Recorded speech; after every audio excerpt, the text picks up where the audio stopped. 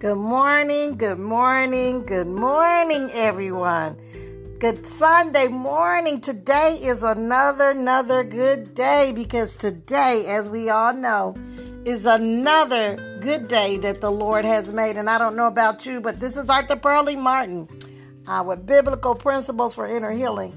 And I am going to rejoice and be glad that I'm alive and I'm living in this beautiful day that the Lord has made. I don't know about you, but I'm excited about what's next. I'm excited about the good plans that the Lord has for my life again today, because the only thing that God has for us in store for us are things that's good and not evil, to bless us, to prosper us, and to bring us into great success. How many of you guys believe this? Today, guess what? Because you know I got to know. You already know I got to know because I'm nosy, so I got to know.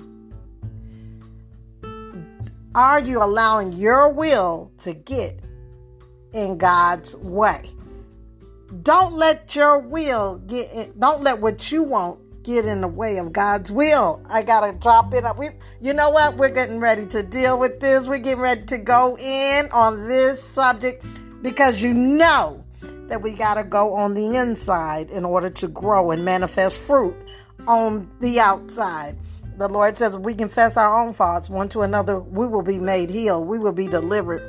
And I don't know about you, but who the Son set free is free indeed. And you guys already know that John 8:32 is one of my favorite scriptures. For Jesus said to his disciples, to those that believe, to those Jews that believe, if you continue in my word, you are my disciples indeed. And guess what? You will know the truth, and the truth will set you free. What is it that the truth sets us free from? The truth, God's truth, sets us free from a devil's lie. How many of you guys know that every area in our lives, where there's an addiction, a stronghold, or bondage of any kind, it's an area in our life that's attached to a devil's lie? Come on, we're getting ready to reveal, we're getting ready to shine God's light on the devil's lies, so we too can be free. Because we are the children of God, so we can walk in the light as he is in the light. How many of you know that the mind is the battleground? So we're getting ready to dig into this subject so we can pull down these mindset strongholds. Because God, our desire is to fulfill your good desire, Father. And as we come before you this day, we pray, Father, we yield our heart, we yield our will, we surrender our way for your way, Lord. And we say, Lord, not our will, but let your will be done this day, today, and every day. In Jesus' name, we pray. We're getting ready to dig into it right now. I'm going to talk to you about Jonah. I want to ask the question, are you allowing your will to override God's will? You know, we do that sometimes. We do it. Lord, forgive us. We repent right now. We're going to talk about Jonah. We're going to look at some examples of what it is that we're talking about. How many of you know that the word of God it will interpret itself, right? So let's look at Jonah. We're going to start from Jonah 1, because we know that Jonah allowed his will to override God's will. Because when we want what we want, and we do what we want rather than what God wants, that's when we're allowing our will to override God's will. How many of you got the I won't? I hear people say that sometimes. I won't. And I'm thinking, wow, that must be nice to get to do what you want. But Jesus said, why do you call me Lord, Lord, and not do what I say? Hold on. You know there is no condemnation. The purpose of this podcast is for inner healing, deliverance, so we can grow from faith to faith. How many of you know we got to know something to grow? To grow from faith to faith and glory to glory, we got to know. And faith comes by hearing, and hearing by the word of God. And I don't know about you, but when God is chastising me, all it means to me is that God is loving on me. So we're getting ready to dig in, uproot, and expose. Okay, Jonah said, now the word of the Lord came to Jonah. We're on Jonah 1. I'm reading English Standard Version. Now the word of the Lord came to Jonah, the son of Amittai. Excuse me. One moment. Let me turn this off so we don't have any interruptions. Okay. Hold on, wait a minute. Hold on, wait 1 second. But I want you guys, while we're sitting here doing this real quick, I want you guys to think about the question: are you allowing your will to override God's will? Because when we allow our will to override God's will, what we're doing is we're resisting God. And God said, I'm going to resist the proud, but I'm going to give grace to those that will humble themselves unto me. How many of you know that we cannot walk with the devil and resist the devil at the same time? And how many of you know that every time we say yes to God's will, we're saying no to the devil's will? I don't know about you, but I like to say, guess what? We need to rebel against hell. How many of you know that we need to rebel against hell? Yeah, we got to rebel against hell. But I'm going to see if I can get through this, okay?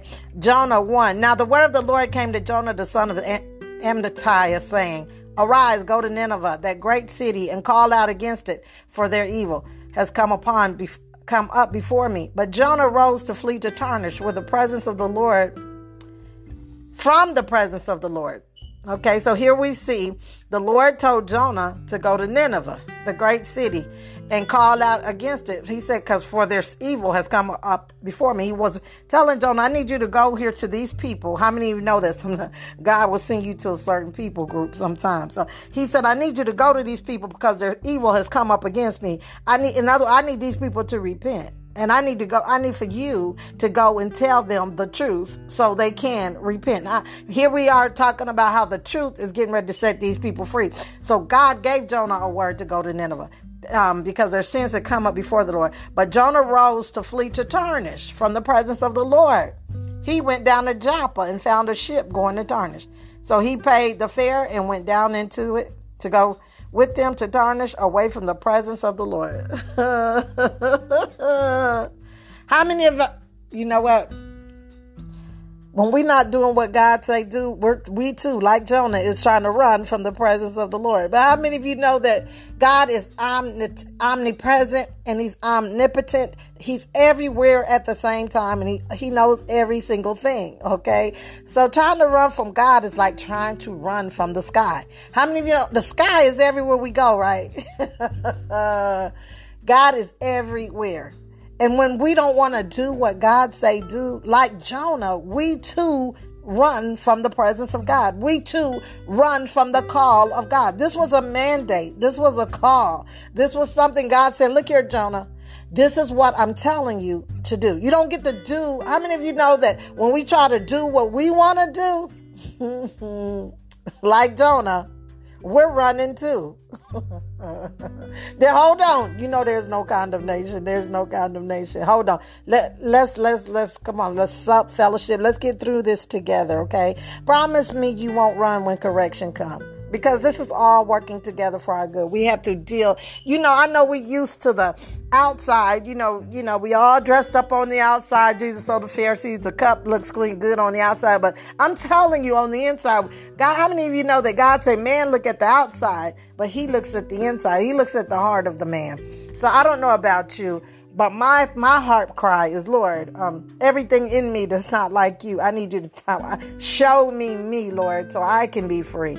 Because when our heart is right and our motives are pure, then that makes our actions right, and that makes our actions pure. How many of you guys know that? I don't know about you, but I want to have a clean heart. I want to have a pure heart.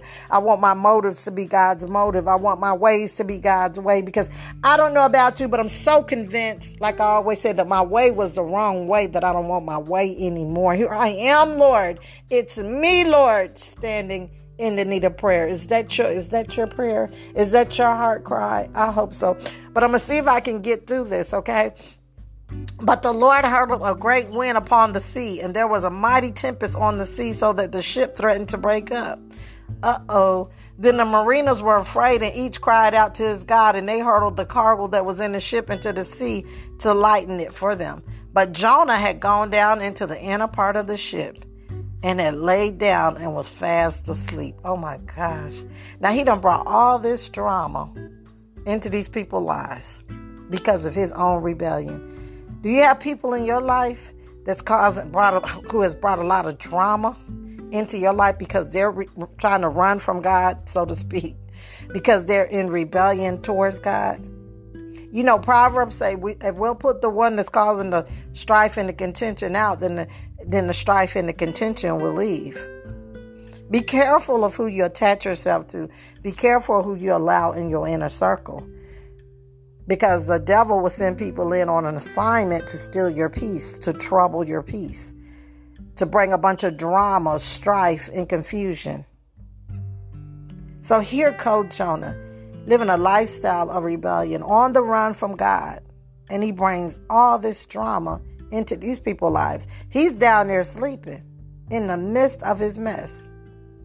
You know why he was able to sleep in the midst of his mess? Because his heart was hard. That's a dangerous place to be. You know, the Word of God tells us, he says, harden not your heart. Because a hardened heart, it don't feel nothing. That's how he was able to sleep. That's how somebody's able to preach on Sunday and live any kind of way on Monday. Hold on, wait a minute. You know, I used to wonder that when, I was a baby in the Lord and I just didn't understand some of the things I know now. And I used to say, Lord, and then you would hear of people falling in the faith and backsliding. And not that none of us have arrived because we're not perfect, but I used to wonder, how is it that they can preach it, but they can't live it? Oh, Lord Jesus, did I say that? Lord Jesus. Well, the Lord said, because they don't know me. You know, how many of you know that with our lips we can worship the Lord? He said, you worship me with your lips, but your heart is so far from me. There's no condemnation. Just let the anointing that's on this word, just let this anointing destroy the yoke that's on your life. I don't know about you, but I'm going to let the anointing that's on this word destroy the yokes that's on my life. Because the anointing, it destroys the yokes that the enemy puts on us. Here I am, Lord. Show me me. Is that your heart cry? Here I am, Lord. Show me me. Because when our lifestyle is contrary to who God is, then like Jonah, we too are running from the presence of the Lord. And sometimes at night we can't figure out why we can't sleep. How many of you know that sleep comes from the Lord? He promised us sweet sleep, the Bible tells us. He promised us sweet sleep. And I thank God I don't have a problem with sleep. But when he does wake me up like this morning at 2 o'clock in the morning, I know that I'm up because it's something he want to talk about. So when I'm woke at 2 o'clock in the morning, it's not an inconvenience because I thank God for waking me up. And I just say, here I am, Lord, what is it? What you want to talk about? Well, he's been talking to me about this for a week or so now. Are you allowing your will to override God's will? Here we see Jonah. The Lord told him to go to Nineveh. But Jonah wanted to do what he wanted to do. And he got in a ship and he went to Tarshish. Then he went to the bottom of the ship and he went to sleep. But everything, all hell around him, it was breaking up. It was a mess. Everything around him was a mess. But he was able to sleep in the middle of that mess. But he brought all that with him because the presence of the Lord was against him. How many of you know that God says, I did a video on YouTube or my Facebook page, and it was asking the question, is God resisting you? You say, what do you mean? Well, I'm telling you what the Word of God says. He says, for God resists the proud, but he gives grace to the humble. There's no condemnation, but we have to deal with the real life issues so we can be free for real. Because how many of you know just because someone running around the church don't mean they're free? And even when we do get free, we got to know how to stay free. And this is why we got to have the Word of God in our lives. We can't live off of milk. We need some meat. The Bible said that God resists the proud, but he gives grace to those that humble themselves. In other words, James 4:6 says, but he gives grace.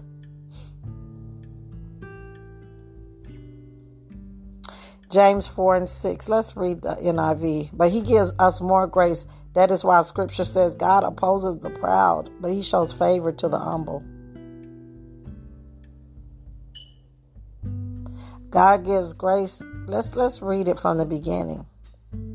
James 4. What causes quarrels and what causes fights among you? Is it not that your passions are at war within you? You desire and you do not have. So you murder, you covenant and cannot obtain. So you fight and quarrel. You do not have because you do not ask. You ask and do not receive because you ask wrongly to spend it on your own passions. You adulterous people, do you not know that friendship with the world is enmity with God? Therefore, whoever wishes to be a friend of the world makes themselves an enemy of God. Or do you suppose it is to no purpose that the scripture says he yearns jealously over the spirit that he has made to dwell in us? But he gives more grace. Therefore it says, God opposes the proud, but he gives grace to the humble. Submit yourselves therefore to God. Resist the devil and he will flee from you. Draw near to God and he will draw near to you. Cleanse your hands, you sinners, and purify your hearts, you double-minded. So God says to be friend with the world is to be an enemy to God. And when we're doing what we want to do, we're really being friends with the world because it's opposite to what God says. When we're living opposite to what God says, like Jonah, we too are running because we're doing what we want to do. There's no condemnation. This is just a self-check. This is just a checkup. How many of you know that when you get free, that we have to be free before God can use us to help set someone else free? He's going to be the one doing the work. But how many of you know that he says with the same comfort he used to comfort us? Because I don't know about you, but correction is comfort to me. Also, correction is comfort to me because I don't know about you, but I don't feel good when I'm not living like God. Oh my God, I know, because I know what it is to backslide. I know what it is not to do what God say, and I know what it feels like to have his hand heavy on your head. I know what that feels like. That is a terrible feeling. But if we want God's peace, we got to be in God's place. There's no condemnation. I'm just dropping in because I got to ask the question. Are you allowing your will to override God's will? And if we are, then God is resisting us. That wind, that weather, it was God resisting Jonah. It was a wind of resistance. It wasn't helping the boat. It was shaking the boat. It was shaking. Sometimes when we allow the wrong people into our lives and they bring all this drama and it's like all hell is breaking loose and you're like, what in the world? And everything just begins to fall apart and it's like nothing is working right. Nothing is going right. Well, it's not just when other people come into our lives. It's when we're living a lifestyle opposite to God. I want. Is your wants overriding God's will? I got to know. Because James says, where's all these fighting and this quarreling coming from? Is it not coming from your evil desire just warring against you? You know, it's something that you want. When we see that strife, pride causes strife. The Bible says, wherever you see pride, just know that wherever you see strife, know that pride is connected to it. But when we feel ourselves mumbling, grumbling, complaining, and getting angry and getting all upset, one of the things we need to ask, and this is what I do, when I feel myself getting all out of place, I say to myself, what is it you want? Because that's what caused the fighting and the quarrel.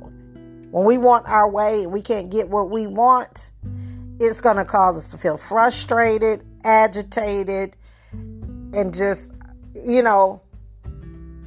fussing and fighting. And it's all because we're trying to get something that our flesh want. How many of you know to be friends with the world is to be enmity against God? In other words, to do what our flesh want is to not do what God wants. There's no, hold on. I'm telling you, if you'll sit through this, I'm telling you, if you'll sit through this, the power of God is present. And the power of God will deliver us and set us free. How many of you know that the word of God is the power of God? In the same way that his word had power to save us is the same way God's word has power to change us. If we want to grow from faith to faith, in order to grow, we must be willing to face some real life issues. And I don't know about you, but when we're not transparent, we're living a lifestyle of bondage. Who the Son set free is free indeed. How many of you know that the Son, Jesus Christ, he came to set us free? He did. But we have to walk in our liberty. I don't know about you, but I want to learn how to live from the inside out so I can bear more fruit. Some of us aren't bearing fruit because we're not being transparent. We're not being real. And so the fruit is plastic. How many of you know we can't eat plastic fruit? Hold on. There is no condemnation. Promise me you won't run when correction comes. Will you promise me that you won't run when correction comes? So here was Jonah running from the presence of God, and all hell was breaking loose around them. These sailors, they thought they were doing something good, and they let this rebellious person into their life, into their ship, onto their boat, into their space. And just everything began to fall apart. And they said to one another, come, let us cast a lot. The lot fell on Jonah. And then they began to ask Jonah. They said to him, tell us on whose account this evil has come upon us. What is your occupation? Because we know what happened. It's like everything was calm. Everything was peaceful. Life was good. And then you married the wrong person. Hold on. You dated the wrong person. You know you're a believer. You ain't got no business being a believer. Oh, I said that. You let the wrong person into your life and everything is just going haywire. First, everything was going good. The blessings of God was on you. But then here comes Satan. We let him in and everything around us began to fall apart. And we can't figure out why life ain't working right. There's no condemnation, but I'm here to tell you because I've lived on both sides. And I'm telling you, life don't work right without a relationship with Jesus Christ. And when we're out of fellowship with the Lord, we too, like Jonah, is exhorting what we want above what God wants. And when we do what we want instead of what God wants, are we a servant of His or are we a servant of ourselves? So God says, you know what? I'm going to resist you every time you go against me. My grace is not going to be for you. My grace is going to be on those who humble themselves and admit, those with a heart of surrender and say, Lord, I don't want what I want. I want what you want. Not my will, Lord, but let your will be done.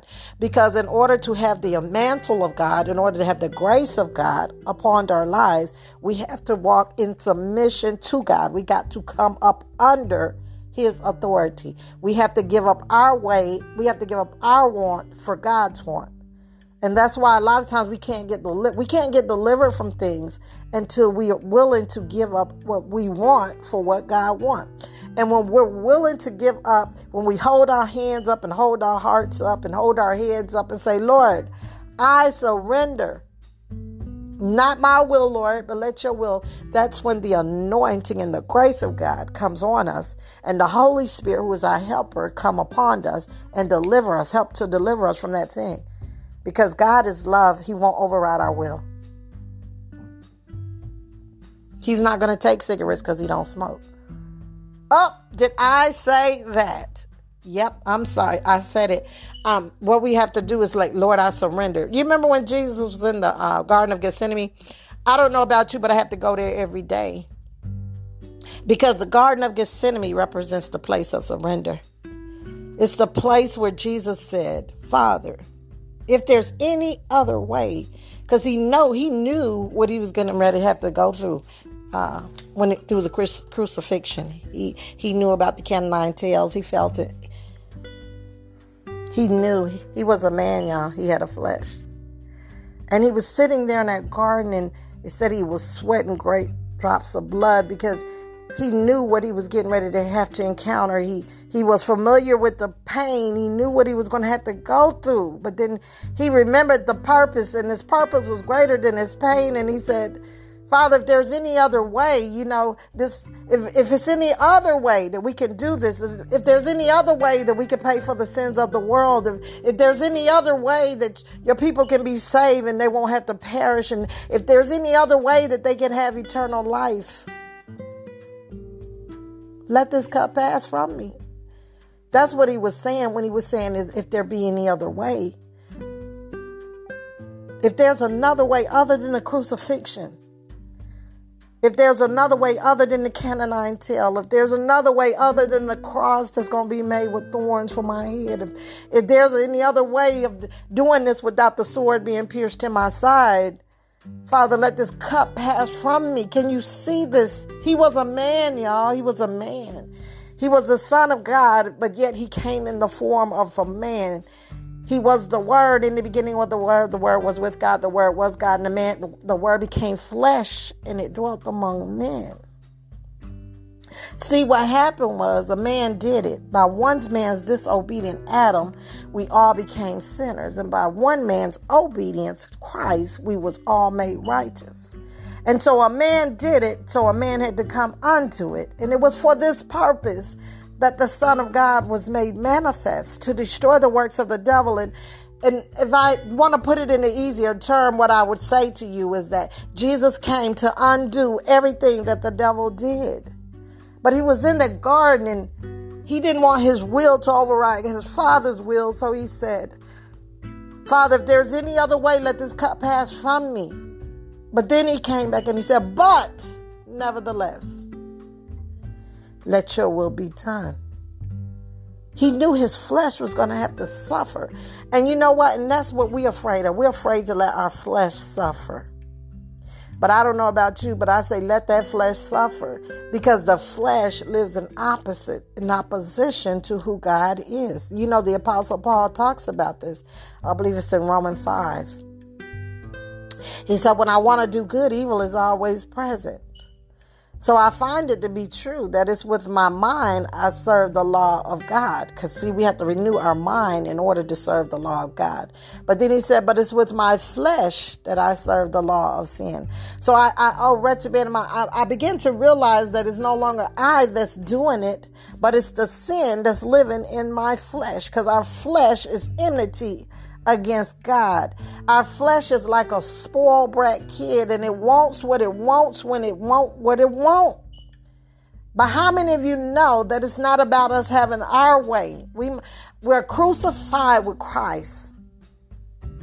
Nevertheless, we live, yet not I, but Christ that liveth in me. In the life I now live, I live by faith in the Son of God. In other words, when Christ died, I died. And some of us need to go back and get water baptized.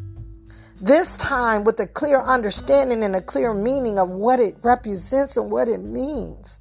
That when we go under the water, we're identifying with the death of Christ. And I think that's what I know for a fact. This is what the problem is. We don't see ourselves crucified with Christ. We don't understand that sin no longer has dominion over us. Why is this? In other words, when I say that the Bible says sin no longer has dominion over us, why is this? Because Jesus conquered it all.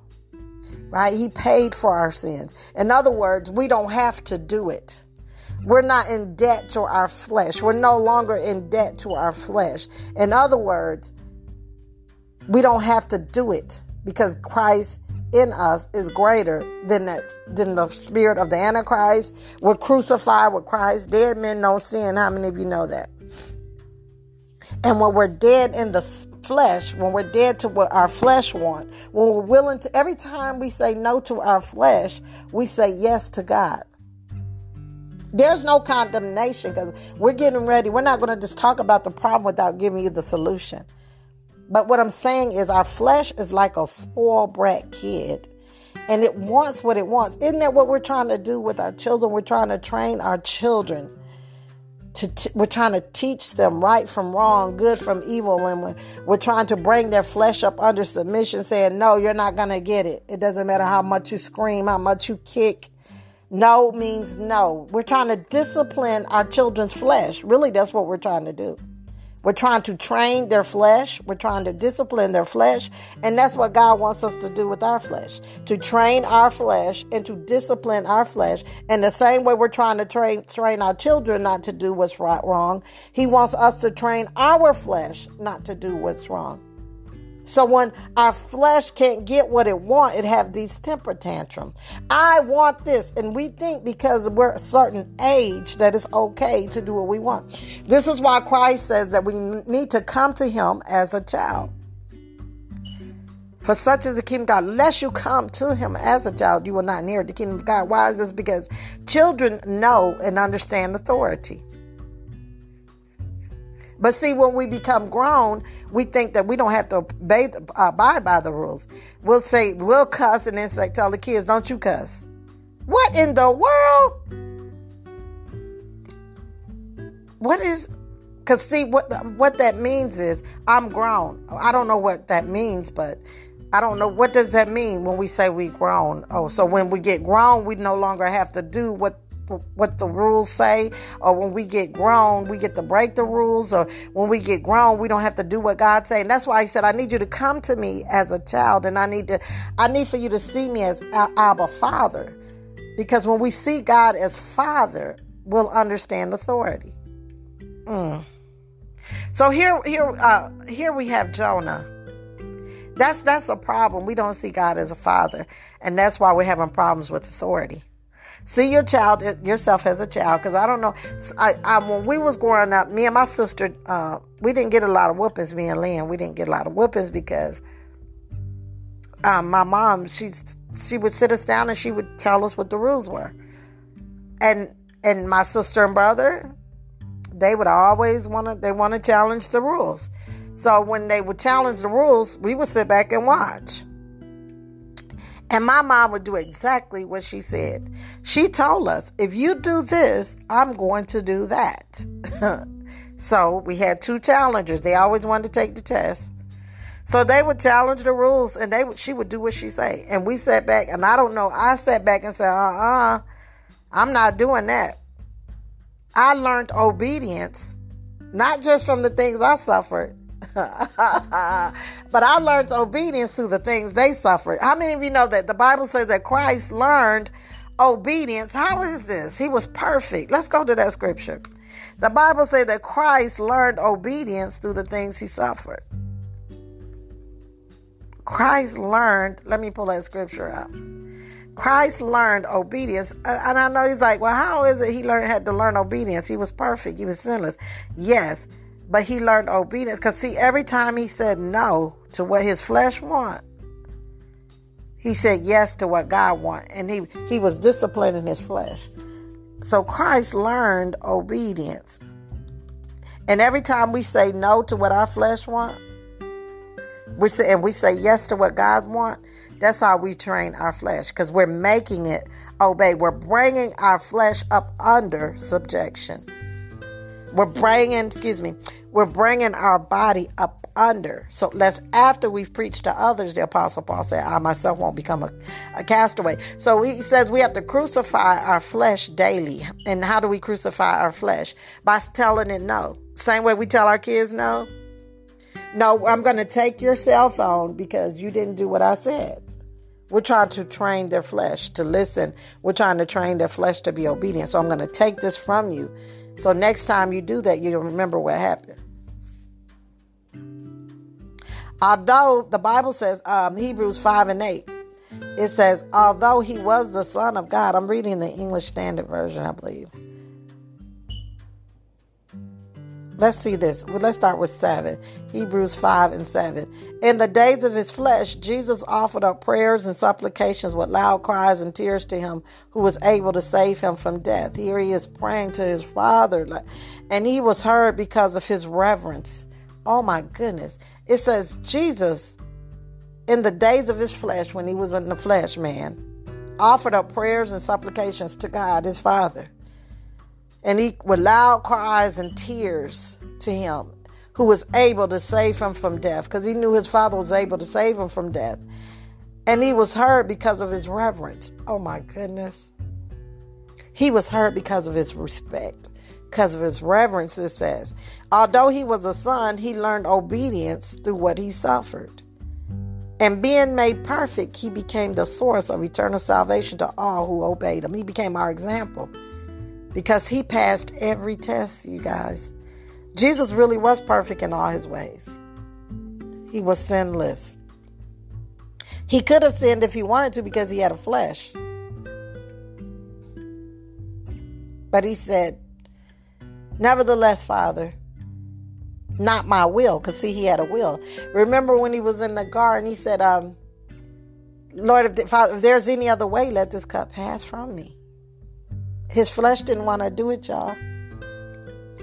But then he said, nevertheless, not my will, because he had a will, but let your will be done. He surrendered. And how many of you know that every time we say no to the flesh, that's what we're saying? Like Christ, we too are saying, not what my flesh want, Lord. I don't want my want to override your will. And Jesus, who's our example, who's our perfect example, and he's perfect in everything, and he's perfect in all his ways, said, Lord, I'm not going to say that because you said not to say that. And you said in Colossians that whatever we do in word or deed, that we're supposed to do it as unto the Lord. So even though I don't feel like doing it, and even though my flesh wants to rebel and be like a spoiled child, I'm gonna have to say no to you, flesh.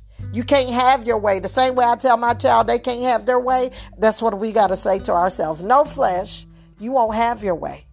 No, flesh, you're not going to say what you want to say. No, flesh, you're not going to do what you want to do. You're going to pray. No, flesh, it doesn't matter. You're going to read the word instead of watching the same way you spend all those hours watching TV. That's how we're going to spend time with our Father. No, flesh. Isn't that what we do to our kids? We tell our kids, no TV until you do your work. No TV until you study. We was chastising them. We were disciplining them. We was leading them and guiding them, trying to keep them from doing the wrong thing by telling them what was right. We was teaching them good from evil and right from wrong, right? Because we love our children and we have their best interests at heart.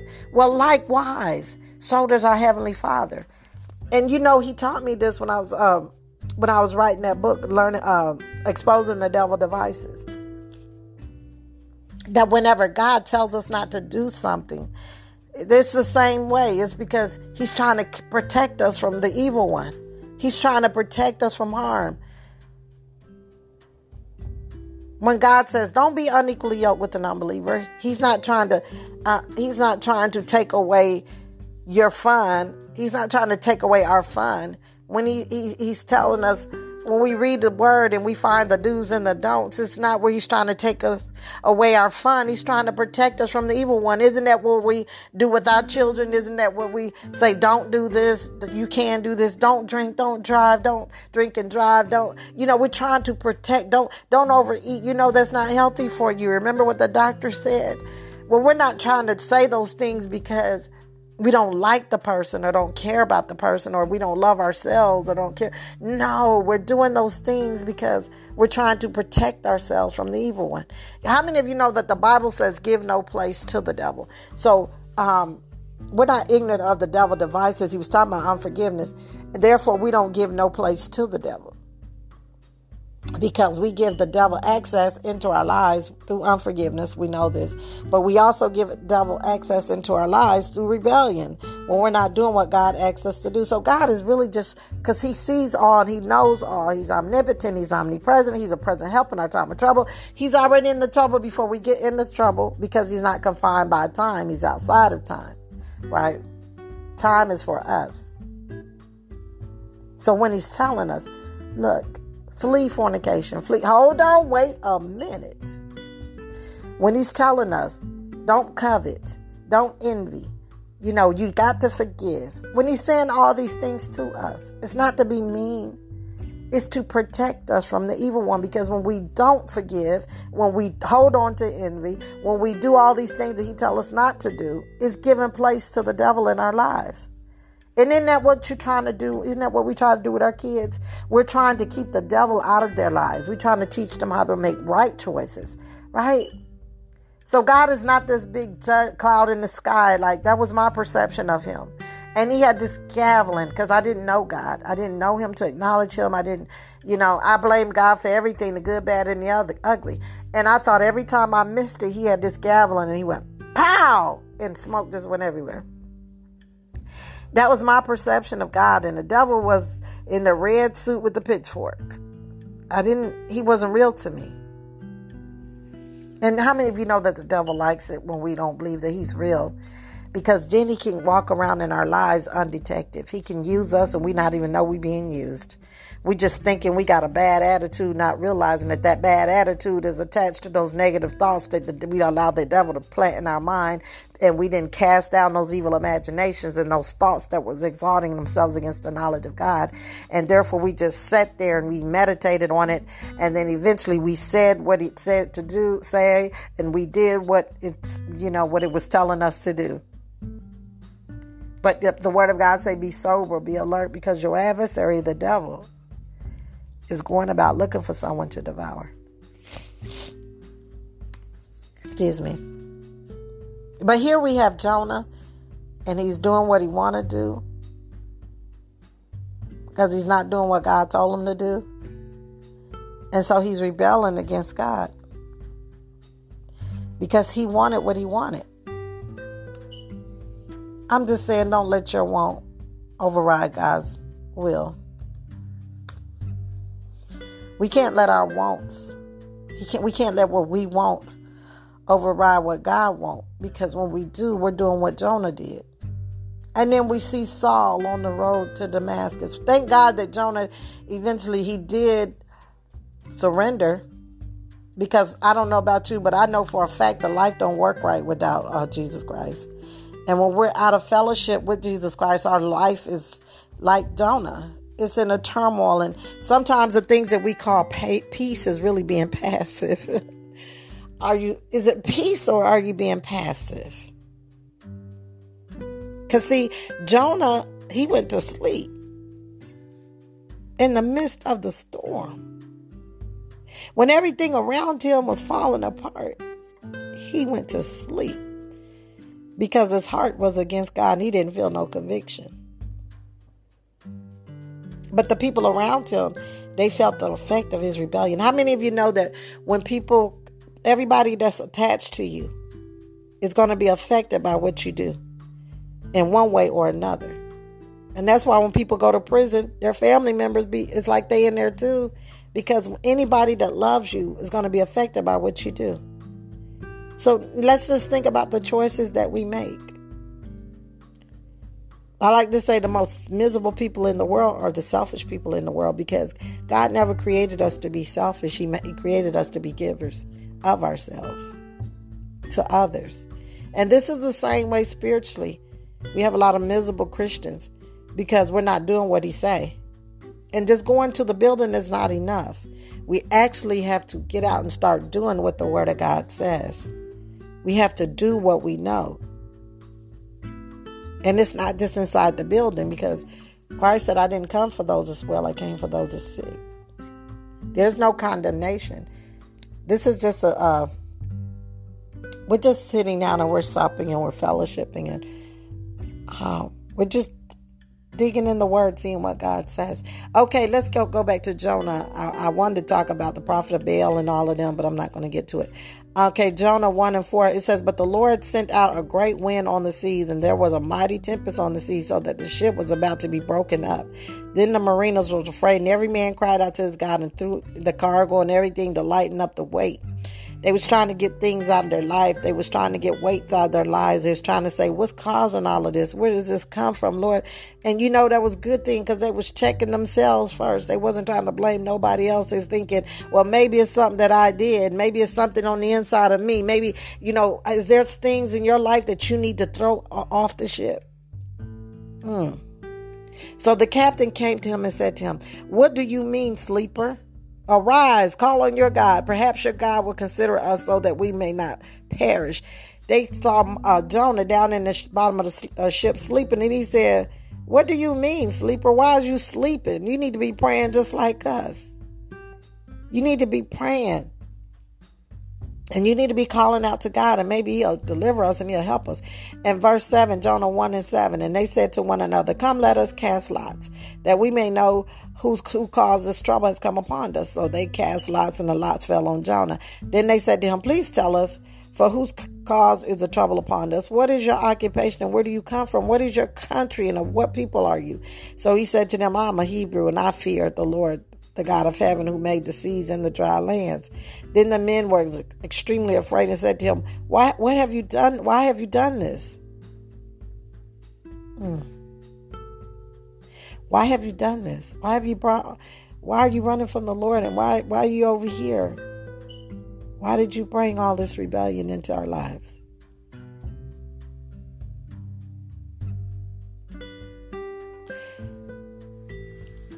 Jonah 1:10. For the men knew that he fled from the presence of the Lord because he had told them. Then they said to him, what shall we do to you that the sea may be calm for us? For the sea was growing more tempestuous. It was getting worse. The waves were getting worse. Things around them was just getting worse. What happened? How many of you know that rebellion is equal to the sin of witchcraft? And when we exhort our will above God's will, that's what we're operating in. I know that we thought witchcraft was just voodoo dolls and hoodoo. Why is rebellion equal to the sin of witchcraft? The Lord told King Saul that, remember? Because Saul did what he wanted to do. He exhorted his will above God's will. He told him to kill all the animals, kill everything and don't bring nothing back. But he did not listen. He brought some of the animals back. He said he was going to sacrifice them to God. But for real, it wasn't to God because he wasn't doing what God wanted him to do. He was doing what he wanted to do. And every time, there's no condemnation. But every time we do what we want to do, like Saul, like Jonah, like Balaam, the prophet Balaam, who was trying to go curse God's people, and he had to use the donkey to speak. Like Saul, who was on the road to Damascus to persecute other Christians. And the Lord said, Saul, why are you kicking against the prick? In other words, why are you fighting against me, Saul? And he interrupted his life.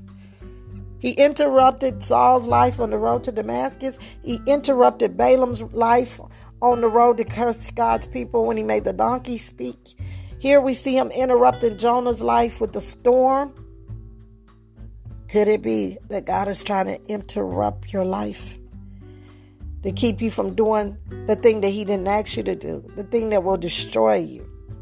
Because the angel was going to kill him.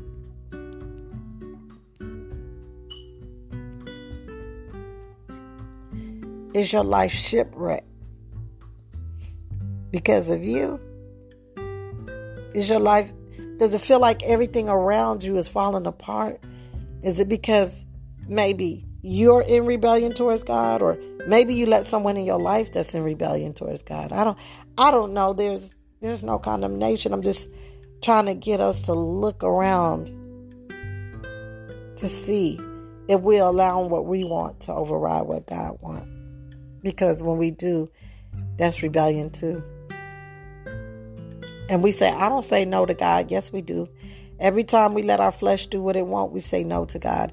Every time God is saying, you need to get up and read, and we say, no, I want to watch the movie instead, we're saying no to God. Every time God is saying, I need you to get up and pray, and we don't do what he say, we saying no to God. There's no condemnation, because guess what? Today is another day. And today is another day. See, we can fix this. Because, see, today is another day, and we get to do things God's way. Today, God has graced us, and his grace and mercy is fresh and new, and today we get to do what he say. There's no condemnation. Just do what he say, because you know what I tell people? I said, don't be overwhelmed by the big picture, because life is just 1 second, 1 minute, and 1 moment at a time. And Jesus said, take no thoughts for tomorrow, because tomorrow has enough worries of its own. So I just need you to focus on right now, because now faith is. And when we do what God say do today, then I've done God's will for my life for that day. It's one day at a time. Jesus said, don't get into tomorrow. We don't even have faith for tomorrow. Because tomorrow has enough worries of its own. We don't know what tomorrow's going to bring. God does, but we don't. Just do what I say today. Focus on what's in front of you. Today, I said, let's pray. Okay? Let's just do it today. And all we do is just repent and say, God, forgive me for not doing what you said. Isn't that what we want our children to do? Isn't that what we do to other people when we offend them? We say we're sorry. Well, and then when we're sorry for real, because godly sorrow worketh repentance unto salvation. In other words, when we're sorry to God, that's what brings about a real change in our life. Are you sorry to God, or are you just sorry that you got caught? There's no condemnation. I'm just trying to put some thoughts on your mind so we can see Christ and just turn and do things His way. There's no condemnation. We just repent. Say, God, I'm sorry. Forgive me. I'm going to go pray now. I'm going to turn off the TV. I'm going to go study now. Forgive me, Father. I don't know about you, but He's chastised me, and I've been in tears. It crushed me in tears because I was sorry to God.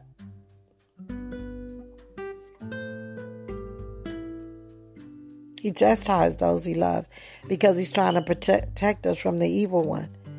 So now the day when you go in your word and you begin to read stuff, and if you come across where Jesus said things to the woman that was caught in adultery, go and sin no more. He wasn't saying it to be cruel to her or to condemn her. He was saying it because He loved her, and He was just trying to protect her from something evil. And He's saying, don't come from flee fornication, flee useful lust. He's not saying that because He don't like you or He don't love us. I was a chief fornicator. That's sex outside of marriage. He's not telling us not to do that because He don't like us. He's telling us not to do that because He loves us.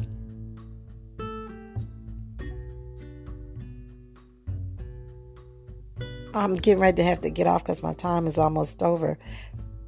But I'm going to see if I can finish this. Jonah 1 and 15. It says,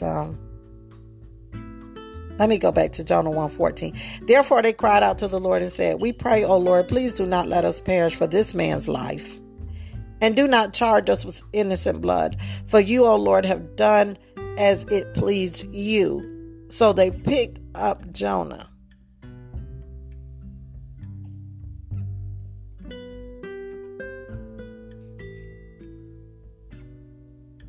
So they picked up Jonah and threw him into the sea, and the sea ceased from its raging. Then the men feared the Lord exceedingly and offered a sacrifice to the Lord and took vows. Wow. Now the Lord had prepared a great fish to swallow up Jonah. And Jonah was in the belly of the whale 3 days and 3 nights. Man, he was bent on doing what he wanted to do. You know, set your face like a flint, but make sure it's not set in a direction against God. Because stiff-neck and rebellion, oh my goodness. 3 days, it took him 3 days to cry out to the Lord. 3 days? We can't talk because, but that just shows the hardness of his heart. Because the first minute, the fact that you had to throw me over in this water, I believe I would want to be crying out while they throwing me over. Lord, help me, I'll go. But it took him. He was just so bent on doing what he wanted to do. Are you bent on doing what you want to do? Is your want keeping you from God's will? Because Jonah wanted to go to Tarshish. He didn't want to go to Nineveh. He didn't want to do what God said do. And he was 3 days in the belly well. But Jonah told them in verse 12, he said to them, pick me up and throw me into the sea, then the sea will become calm for you, for I know that this great tempest is because of me. Nevertheless, verse 13, the men rowed hard to return to land, but they could not, for the sea continued to grow more tempestuous against them. Therefore they cried out to the Lord. They didn't want to throw Jonah over. I had to go back because I know that part was supposed to be in there. They didn't want to throw him over. And they were still trying to get back to sea with him in there. How many of us need to throw some people over? And we still trying to hold on. And it's just all kinds of chaos. I want to find that. I want to find that proverb. Who's causing it says, put those out who's causing the contention and strife, and the contention and strife will leave. Put those out who's causing the contention and the strife. We know that, right? If you put someone out who's causing contention and strife, the contention and strife is going to leave. And so that's what they had to do with Jonah. They had to put him out. Arrogance lead only to strife, but wisdom. I'm going to have to find that scripture. Where there is strife, there is pride, but wisdom is found in those who take advice. That's not the one I'm looking for. But there's a proverb that says if you put the one that's causing the contention and strife out, the contention and strife will leave. Which makes sense. If you put the person, somebody come in your house starting with all the drama and you put them out, then the drama's going to leave, right? So they threw Jonah over. And when they did,